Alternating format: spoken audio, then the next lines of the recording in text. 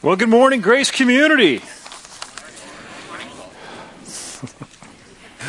It's great to have you guys here. Thank you for being here. We're looking forward to the time together. Man, fantastic. I think maybe the second service might be our best looking service. Maybe. Okay? Don't let it go to your head. No, but seriously, we are very grateful just for you investing the time with us. We trust that the time that you invest this morning, you'll say you are really, really glad that you are here. We are grateful to have you be a part of it. My name is Paul, one of your pastors here, and we're looking forward to the time that we have this morning. We're going to continue on in a series that we're in, which I hope you have found helpful. And today we're going to get really pragmatic on a number of things, so hopefully you can appreciate that. We're in the middle of a series called Identity, Recovering Our True Selves. I want you to consider this for a moment. When we talk about the gospel, when we talk about Jesus, what we're ultimately talking about are the implications of a right relationship with God and a right relationship with one another. All right? In fact, Jesus put it this way in Matthew chapter 22. He said, it all comes down to this. You need to love the Lord your God with all your heart, with all your soul, and with all your mind. And you need to love your neighbor as you love yourself. So in other words, what happens in the vertical with my relationship with God should have a profound effect on what's going on the horizontal with my relationship with other people. This should make a big difference. The implications is something that should be felt. The implications is something that should be regularly experienced. And so that also means that my relationship with God, as it progresses, my relationship with people and those around me should be progressing as well. And so that's why today our specific title that we look at as we're in Philippians chapter 2, verses 12 through 18, is God's work and man's response. And my hope for you today is that you leave here a little bit more encouraged, a little bit more equipped, and a little bit more excited as it comes to you understanding all the great implications that you share because of your salvation in Jesus Christ. There's riches to be had there, and oftentimes we have failed many times to recognize those. And though we've really enjoyed our part through Philippians so far, particularly last week, we considered some great truths early on from chapter 2.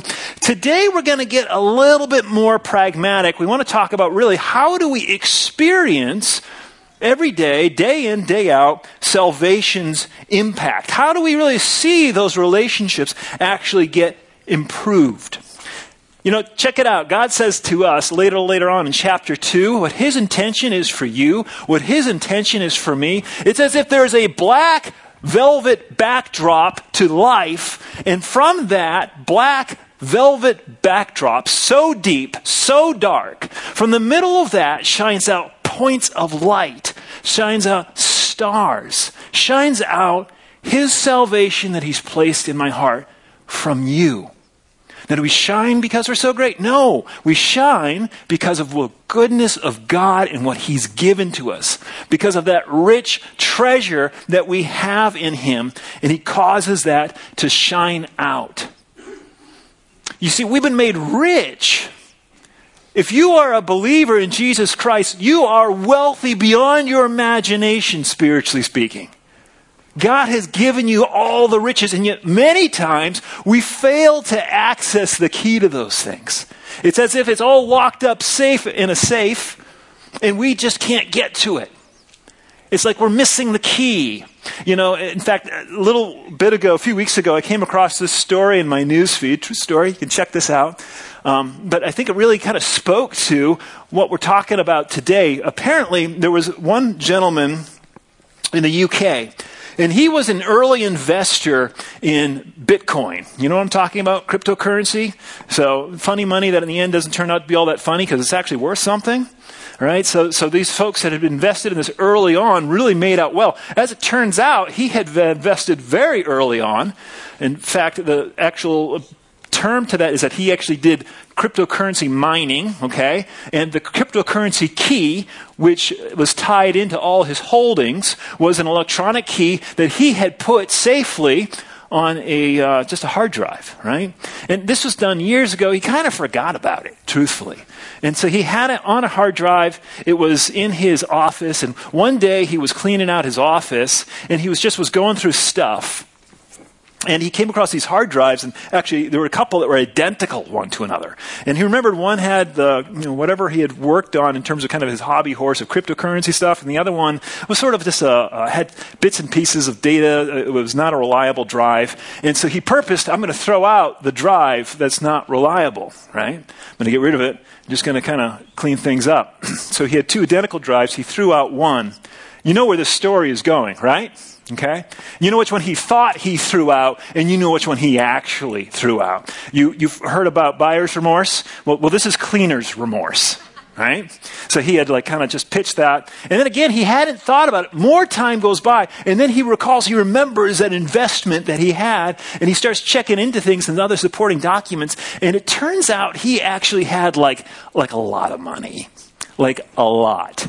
Like with a B kind of money, billions of US dollars worth of cryptocurrency, or at least a billion, I believe is what it was. And so, as you can imagine, that was a really ill-fated day when he recognizes the key is gone. He even requisitioned to try to get into a landfill. It wasn't going to happen. And still to this day, he doesn't have access. And sometimes we feel that way too. Because here's the thing. A lot of times for those of us who've been coming to church, we understand these great theological, at least truths that we've heard. We've been made rich. We have all this stuff. We have this great salvation. And yet we fail to access the benefits of that. And so what we're going to try to do today is we're going to try to keep things really base for you in terms of far as for understanding how this great salvation, how the implications work. But I'm going to need your help doing it.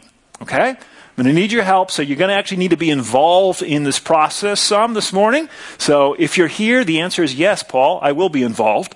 All right? So that's what you want to say. And what we're going to do here in just a moment, if you came with someone, this was easy. You're going to turn to this person. If you didn't come with a person, you're just going to turn to a person near you or across an aisle. That's acceptable too. And I promise if you hang with me, you'll understand how this applies to where we're headed. So you're just going to have to trust me. But what I would like you to do to that person that you came with, or to the person that is just somewhat nearest you, in just a moment, I'm going to have you turn to that person, and I'm going to have you say, I'm really glad you're here. And then you're going to smile. Okay? Just like that. So one caution here. Do this in a non-creepy way. Okay? So let's leave creepy off to the side. And please, don't do this in a mechanical way like, the pastor's making me do this, so therefore. No. You're going to summon up genuineness here, all right? And you're going to turn to that person, and you're going to say, I'm really glad you're here. It's good to see you. And then, even if you have a mask on, you're going to smile. They can see the wrinkles on the side of your head, okay? They know if you're smiling or not. All right, so go ahead and we'll do that right now.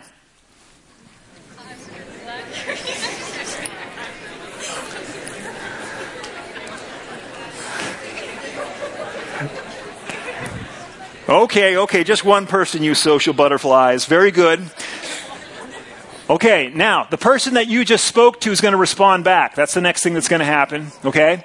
That person, in a very non-self-absorbed, non-narcissistic way, you're not going to say, it's good that you can see me too. We're not going that way. You're going to say, no, it's actually good to see you too. I'm glad you're here. Ready? So go ahead and do that right now.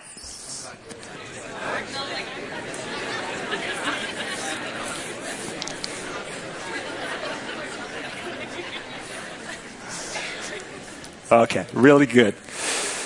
Listen, we're going to draw the lines as far as for the pragmatic basis of this great salvation we have, how it's supposed to, in the end, amount to overflow of heart that affects my relationships, even those that are just setting right by, and the richness that I have in Jesus, how that should affect what I do every single day. So let's go ahead and open up your Bibles. We're in Philippians chapter 2. We'll also put the scripture for you up on the screen. But Philippians chapter 2, we're going to be starting with verse 12. Starting with verse 12. And that starts here in Philippians chapter 2, verse 12. We hear this first word. It says, therefore. We're going to stop right there. Anytime you come to your scripture study and you come to the word therefore, you should be asking yourself this question: what is it there for? In other words, it's connecting what was spoken and was talked about before we head into the future. So we're going to pause for a moment and take a look at that. Now, last week we had a great message by Pastor Jason. If you were here for it, you heard something about cinnamonless cinnamon rolls and all sorts of other great things. If you didn't, I'd recommend go ahead and listen online when you can. Some good stuff there from earlier on in chapter 2. But we're going to reference what I would say is the key verse from that time last week, which was found in verse 5. So let's go ahead and look at that. Philippians chapter 2, verse 5 says, "Have this mind among yourselves, which is yours in Christ Jesus." The way the NIV renders this, it says, your attitude should be the same as that of Christ Jesus. Well, here's a question though. How do you have the same mind of Jesus when you feel like you're losing yours? Right? When everything's going around you, something's going well. Maybe there's incredibly good things going around. And you're like, wow, this good things going around, but it's hard to focus sometimes on what's most important. Or maybe there's a lot of bad things going around. Maybe you didn't have such a great week, and a lot of things are just crowding out into your heart and mind. How do you have the same mind of Christ Jesus when you feel like you're losing yours? And to do that, let's keep on reading here in this first part of chapter 2. It tells us exactly what, in fact, Jesus did for you and for me that helps answer that question. Have this mind in yourselves, in Christ Jesus, that though he was in the form of God, you might remember that's a reference to those cinnamonless cinnamon rolls, or probably more appropriate, sinless cinnamon roll, in the form of God, or who in the very nature of God did not consider equality with God something to be grasped, but made himself nothing, taking the form of a servant, being found in the likeness of a man. And being found in human form, he humbled himself, and he became obedient to the point of death, even death on a cross. God has highly exalted him and bestowed on him the name that is above every name, so that at the name of Jesus, every knee should bow in heaven and on earth and under the earth, and every tongue confess that Jesus Christ is Lord, to the glory of God the Father. Okay, so we're going to summarize this up, what happens here. First of all, we have God. Not like God, not just a remote aspect of God, in the very form of God, who was in very nature God, became a servant. Who then, what we hear is that he humbled himself and became obedient to death, even to death on a cross. And the result is that God exalted him. He gave him the name that is above every name, so that in the name of Jesus, every tongue confess, every knee should bow before him. So here's the implications of some of these things. If that is the case, if my identity at its core is really tied with Jesus Christ, if that's what's true about me, if I was buried in the likeness then, in a sense, of his death, I was also raised in the likeness of his resurrection. And so what that means for you and what it means for me, if I am walking around on a daily basis with my head slumped down, my arms forward, as if I am something less than a son or a daughter of the King, then I have the wrong core perspective that needs to be repented of. Because what the scriptures make very clear is that you and I are then tied to the likeness of Jesus Christ. And in Jesus, if he is victor, we too are victor. The scriptures make it plain where it says, "But thanks be to God who gives us the victory in Christ Jesus." So our identity at its core, if you see yourself as someone who's so wayward backwards and going the wrong direction, you are seeing yourself fundamentally against the truth of how the Lord Jesus sees you, how God sees you. Because he sees you as, what the scriptures tell us, we are identified with Jesus as the firstborn among many brothers. The way he looks at Jesus, and this should blow your mind, is the way he looks at you. And you can say, but that's not what I see. And that's why you need to change what you see for what God says he sees. fundamentally for us as we're moving forward, you got to understand God sees you as victor. Let me ask you a question. How do victors behave? How do they behave? Now, had the Kansas City Chiefs actually won this past week, which they didn't, but had they, then I can assure you Pastor Jason would be acting differently. But he's rightfully holding his head in shame. But because victors hold their heads up. Victors anticipate the next thing. Victors are certain that they're going to continue to move on in victory. And this is true, I guess honestly a good example is this is most Hawkeye fans I know. It's like, okay, even if the team's down right now, they're going to win because they're victors.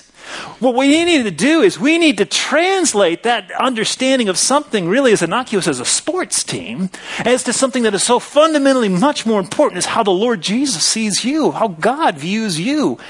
He sees you as a victor. Do you see yourself that way?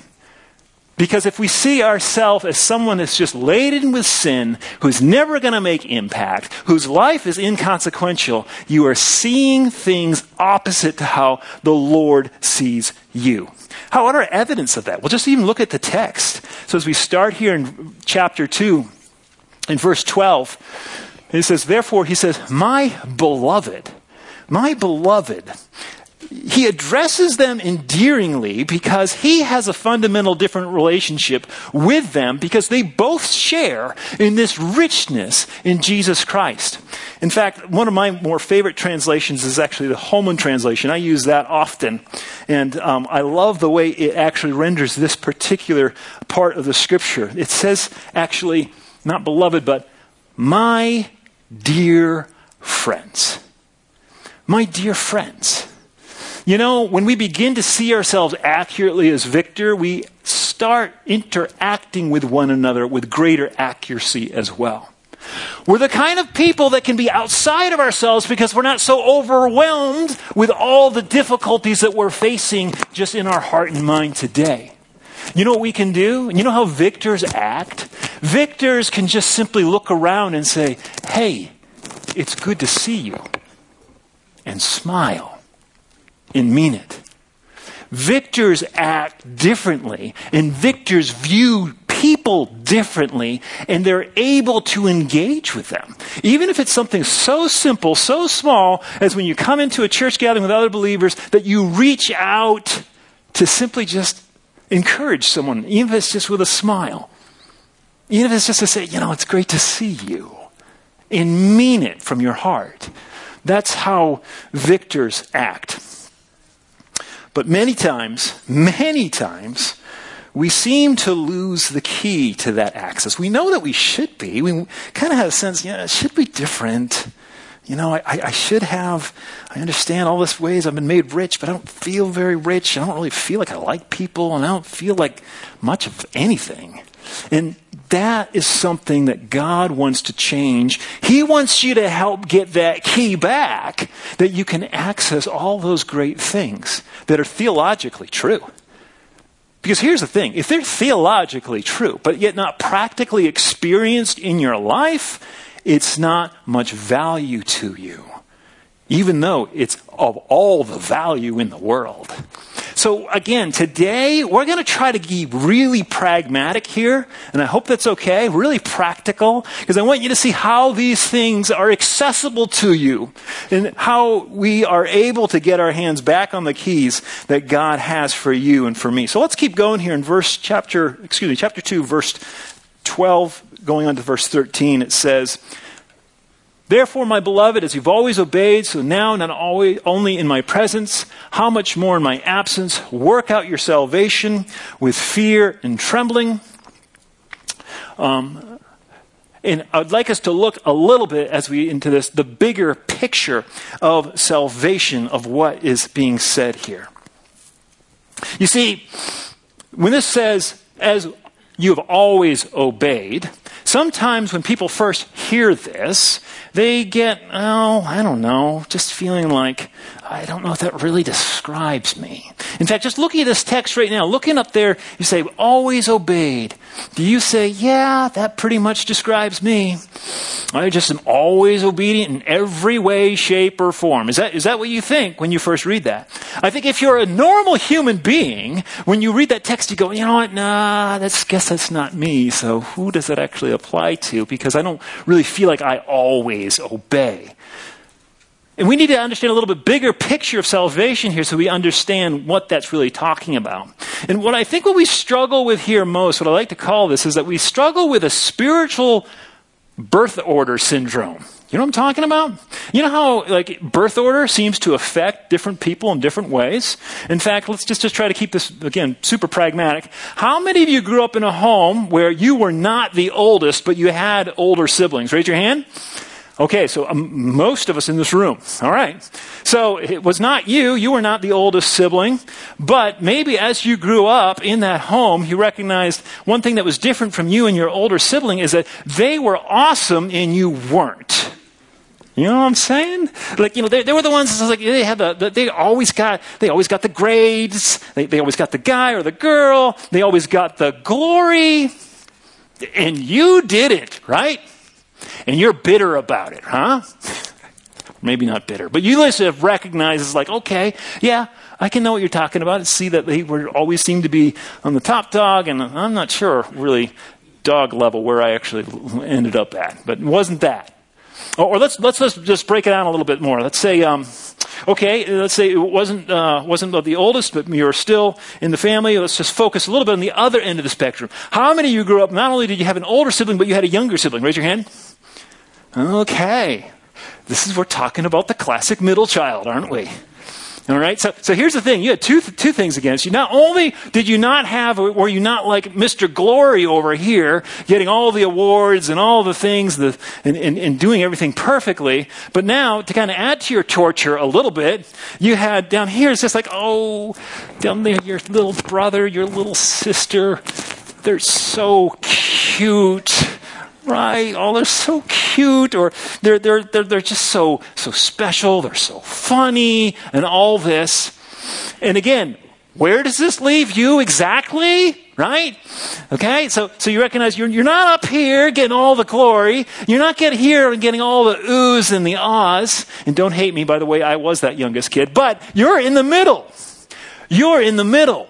You know, and so this is sort of a very similar expression that we can experience inaccurately as God's kids. Because here's the deal. God doesn't have middle child kids that he views that way.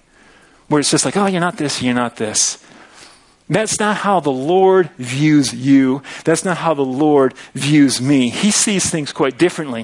In fact, even my own family, I'm not sure if he's in here right now, but my middle boy, I specifically have always tried to, ever since he was young, as being squarely in the middle of our family. Listen, you're not the middle kid. You are the linchpin of this family.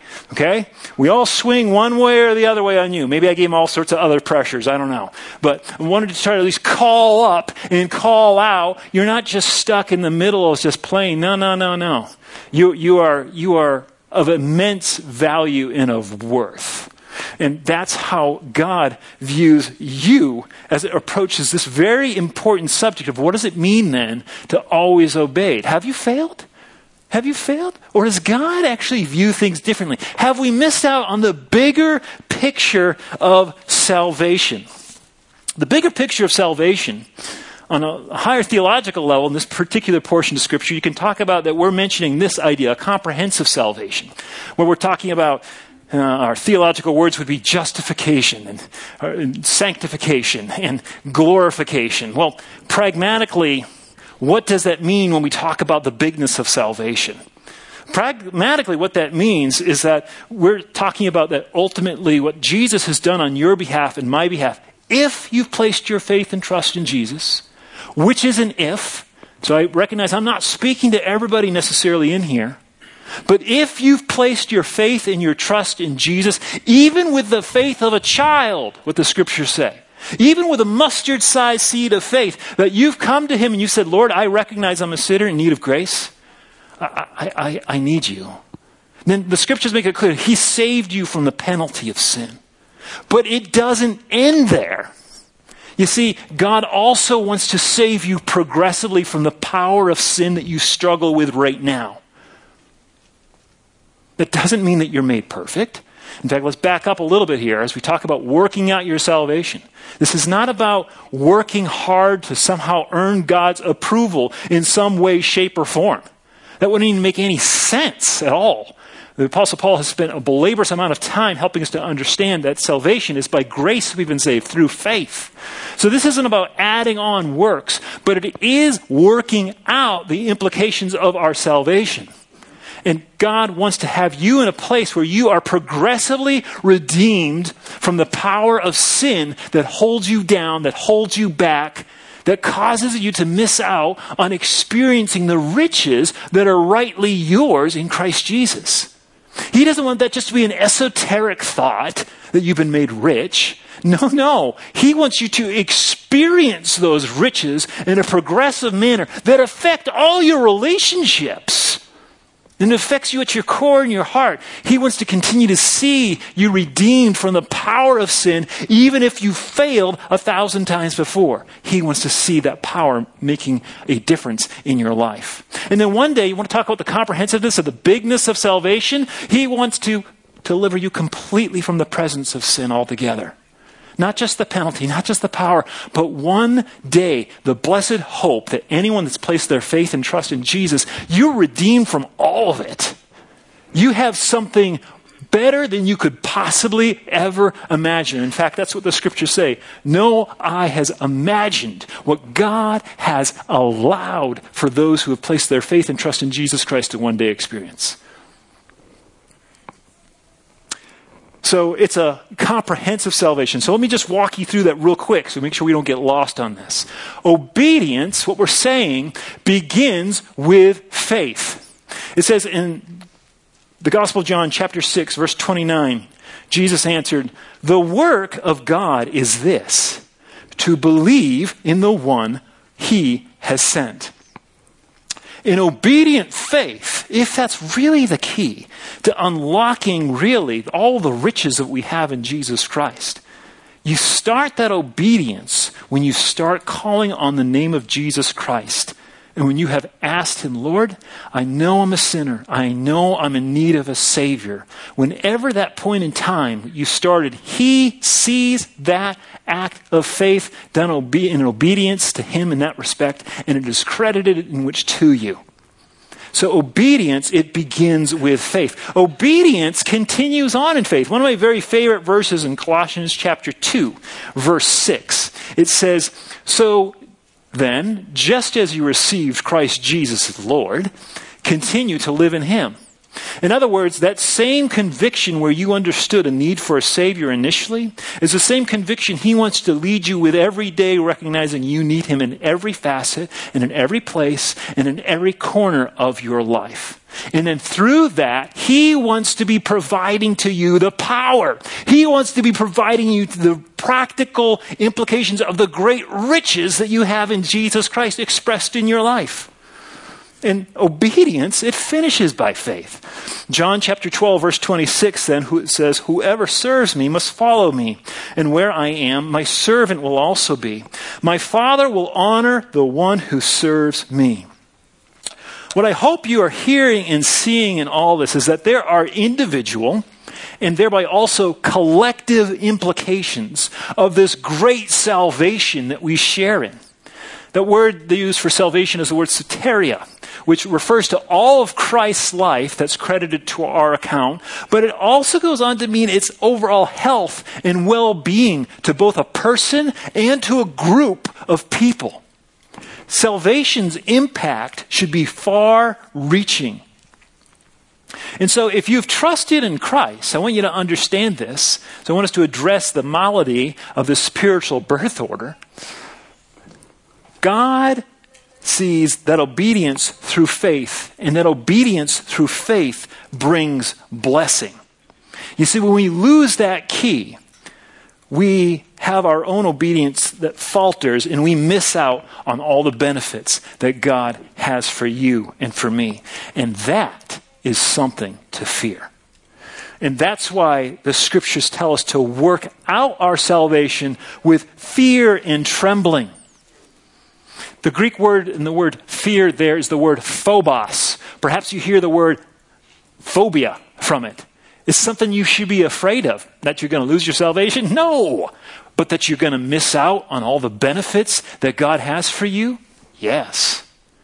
That you're going to miss out on some of the things that the Lord would like to do through your life, but that you haven't experienced because you haven't expressed obedient faith in that? Yes. That is something to fear.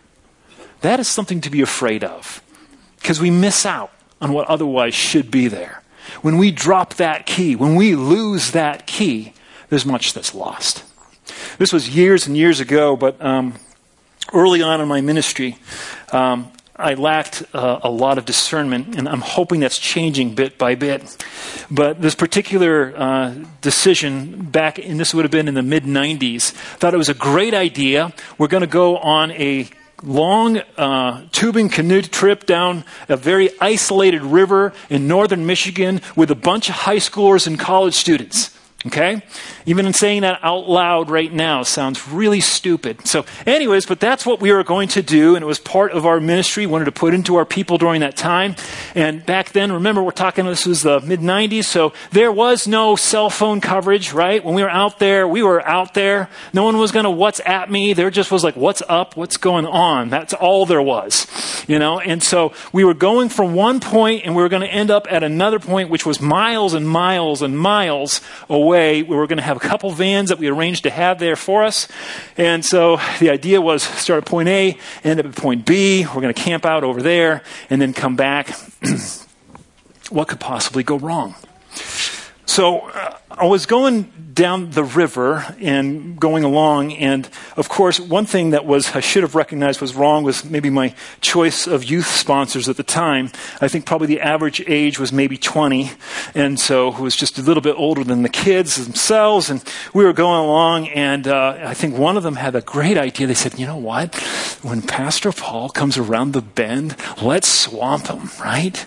And so that was the plan of what was going to happen. And so the conspiracy gained steam.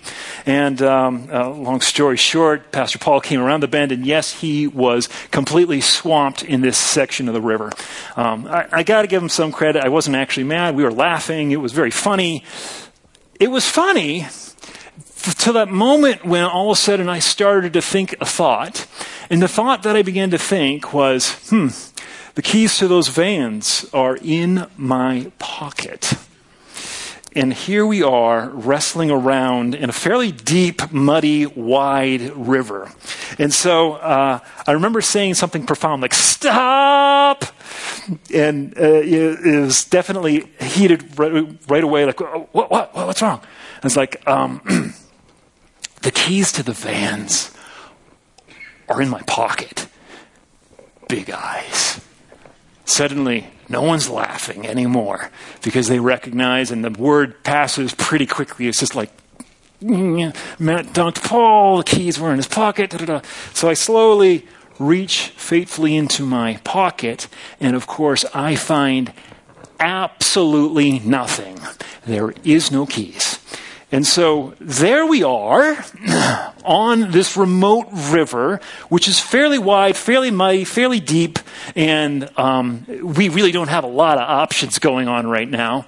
And so we say, and I don't know how the sovereign economy of how the Lord works at things like this, but I just say, what, I think it's time we pray. And everyone seemed to agree to this idea because no one had a better idea of what to do. And so there was somber, heartfelt, repentant prayers of youth sponsors alike going along around the river here. And so we were saying, God, we really need some help here. We just kind of do. I definitely was praying, I think, prayers of vengeance from the psalmist onto my youth sponsors at the time. But as we prayed, here's the thing that was sort of really, I don't know, what are the chances of this? If I just believed totally in chance, I should have decisively gone out and played the lottery that night because, and when they were in this very large river, very deep section, mud everywhere, someone's hands went down into the mud and they pulled out the keys. And it's just, oh, thank you, God. thank you. We have the keys. Okay, so we have a plan. We're not going to die. We got this connected. Let's get back to us for a minute. Oftentimes in our life, we recognize we need access to that which really matters. And yet we feel like we don't, or we feel like maybe it wasn't just us that we've gotten so busy, so distracted that we misplaced the keys. That happens.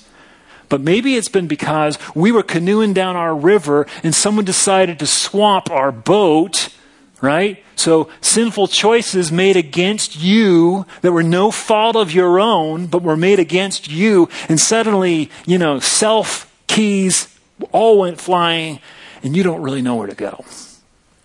Maybe that's you.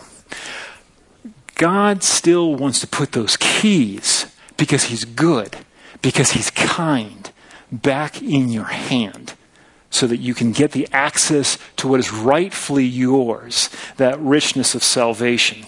And so we're going to continue to look at that and understand that the way that happens, that it's obedient faith. And yet we're given a little bit of a caution here.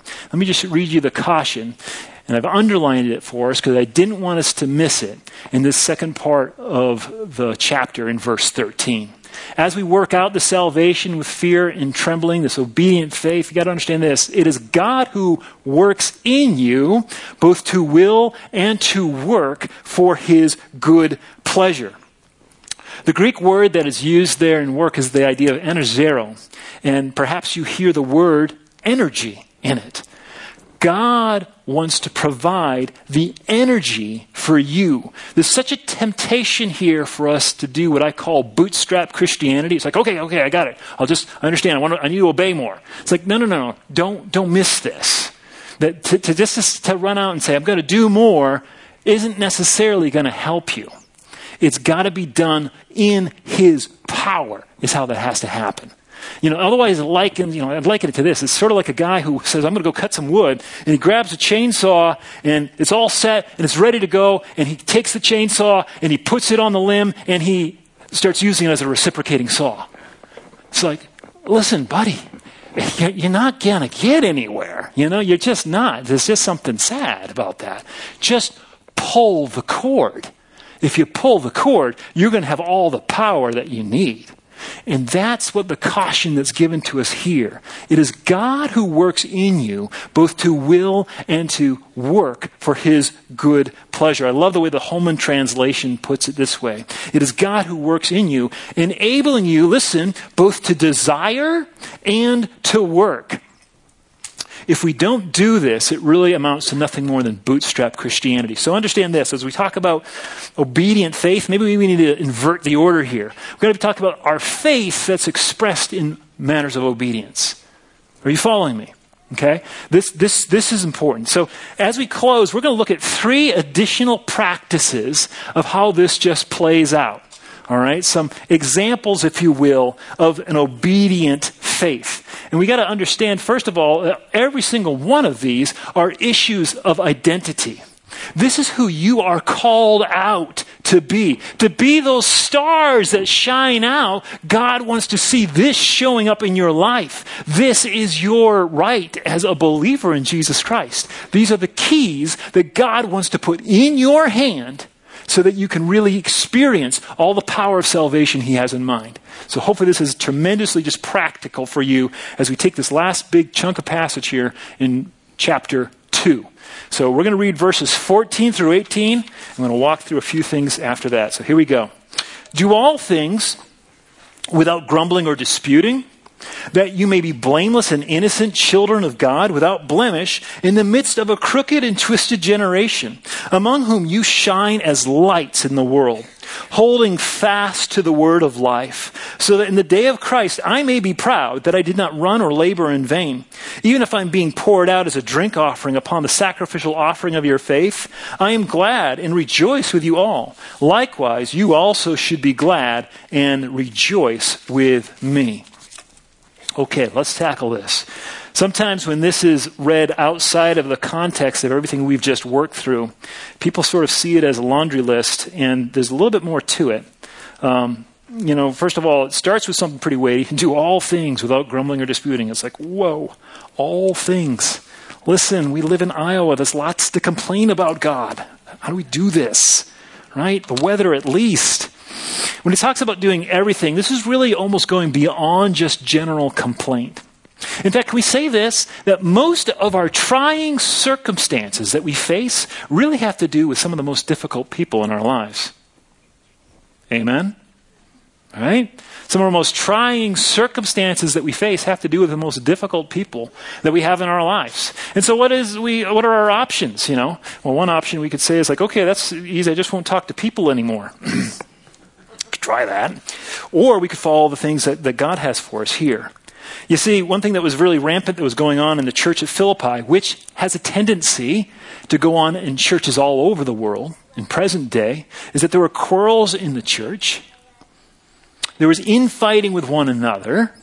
And one thing that this is trying to help measure up a bit for us to understand is that quarrels like that, choosing not to really keep the unity that God wants to give us, really are tantamount to complaints against God himself.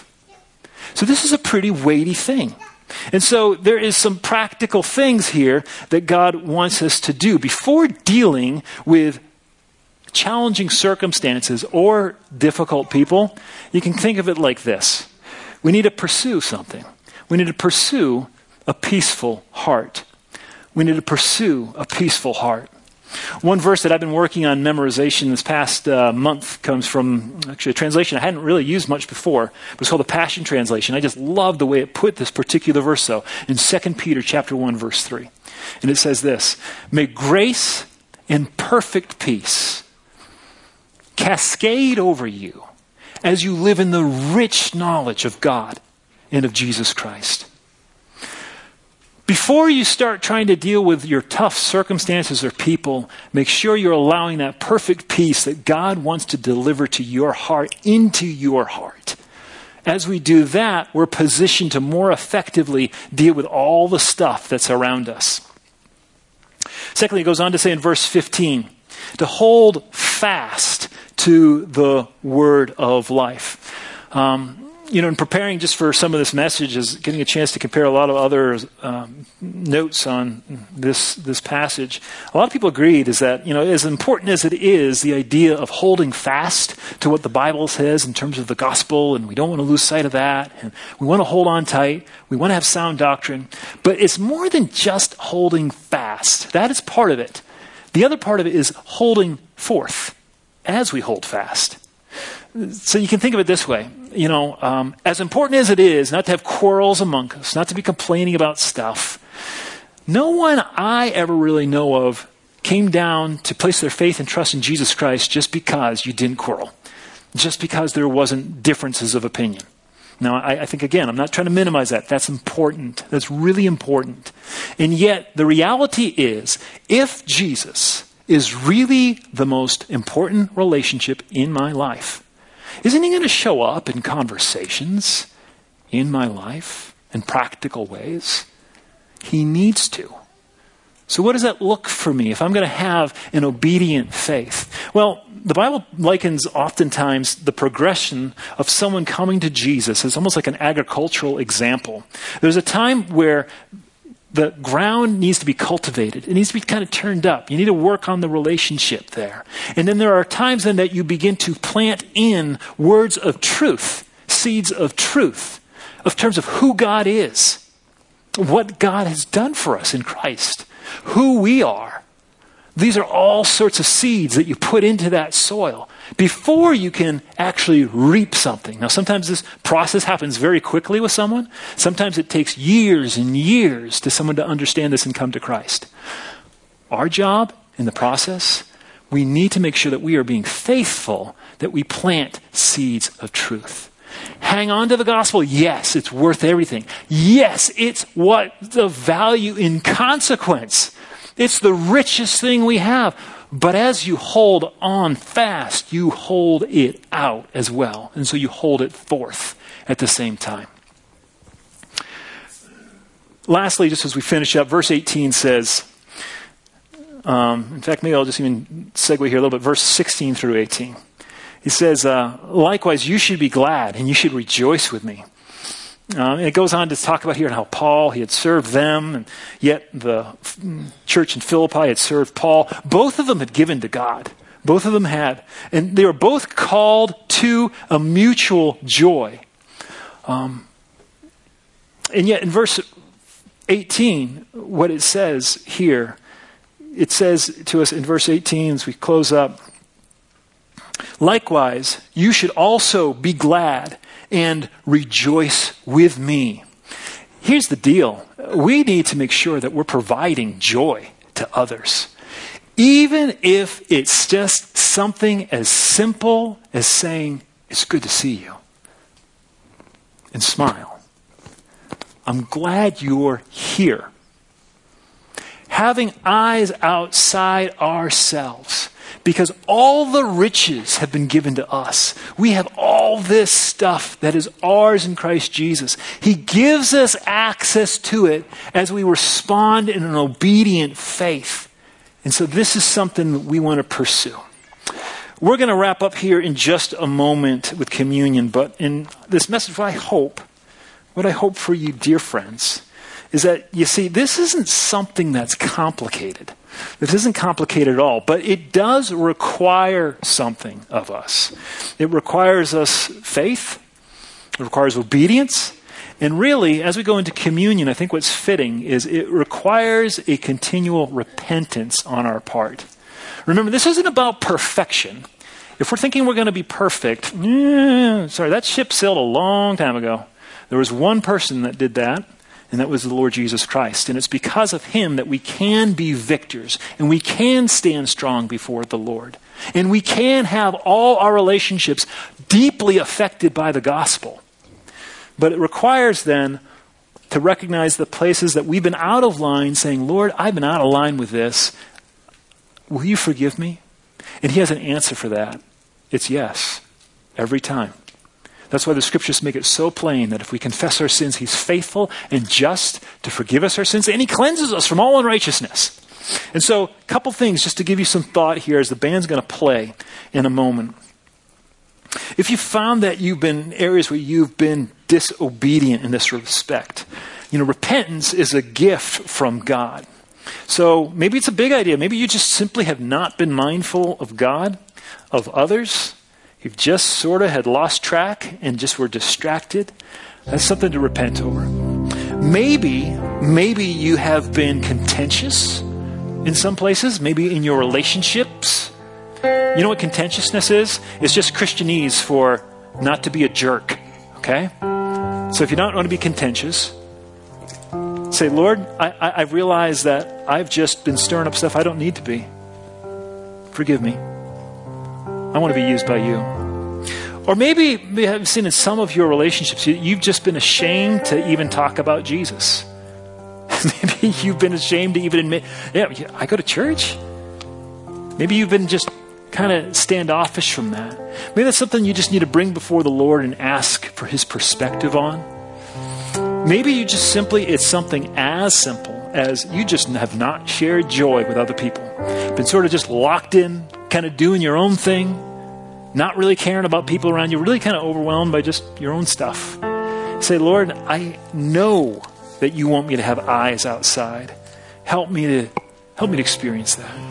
And the good news is, guys, the good news is that when we repent, we shine again then. Like the stars that God likens us to be in the blackness all around us. So walk in that identity today. And as we come back and we take that communion together, enjoy what God has done in your life, of who he is, what he's done, and who you are in the Lord. Father, we are a thankful people.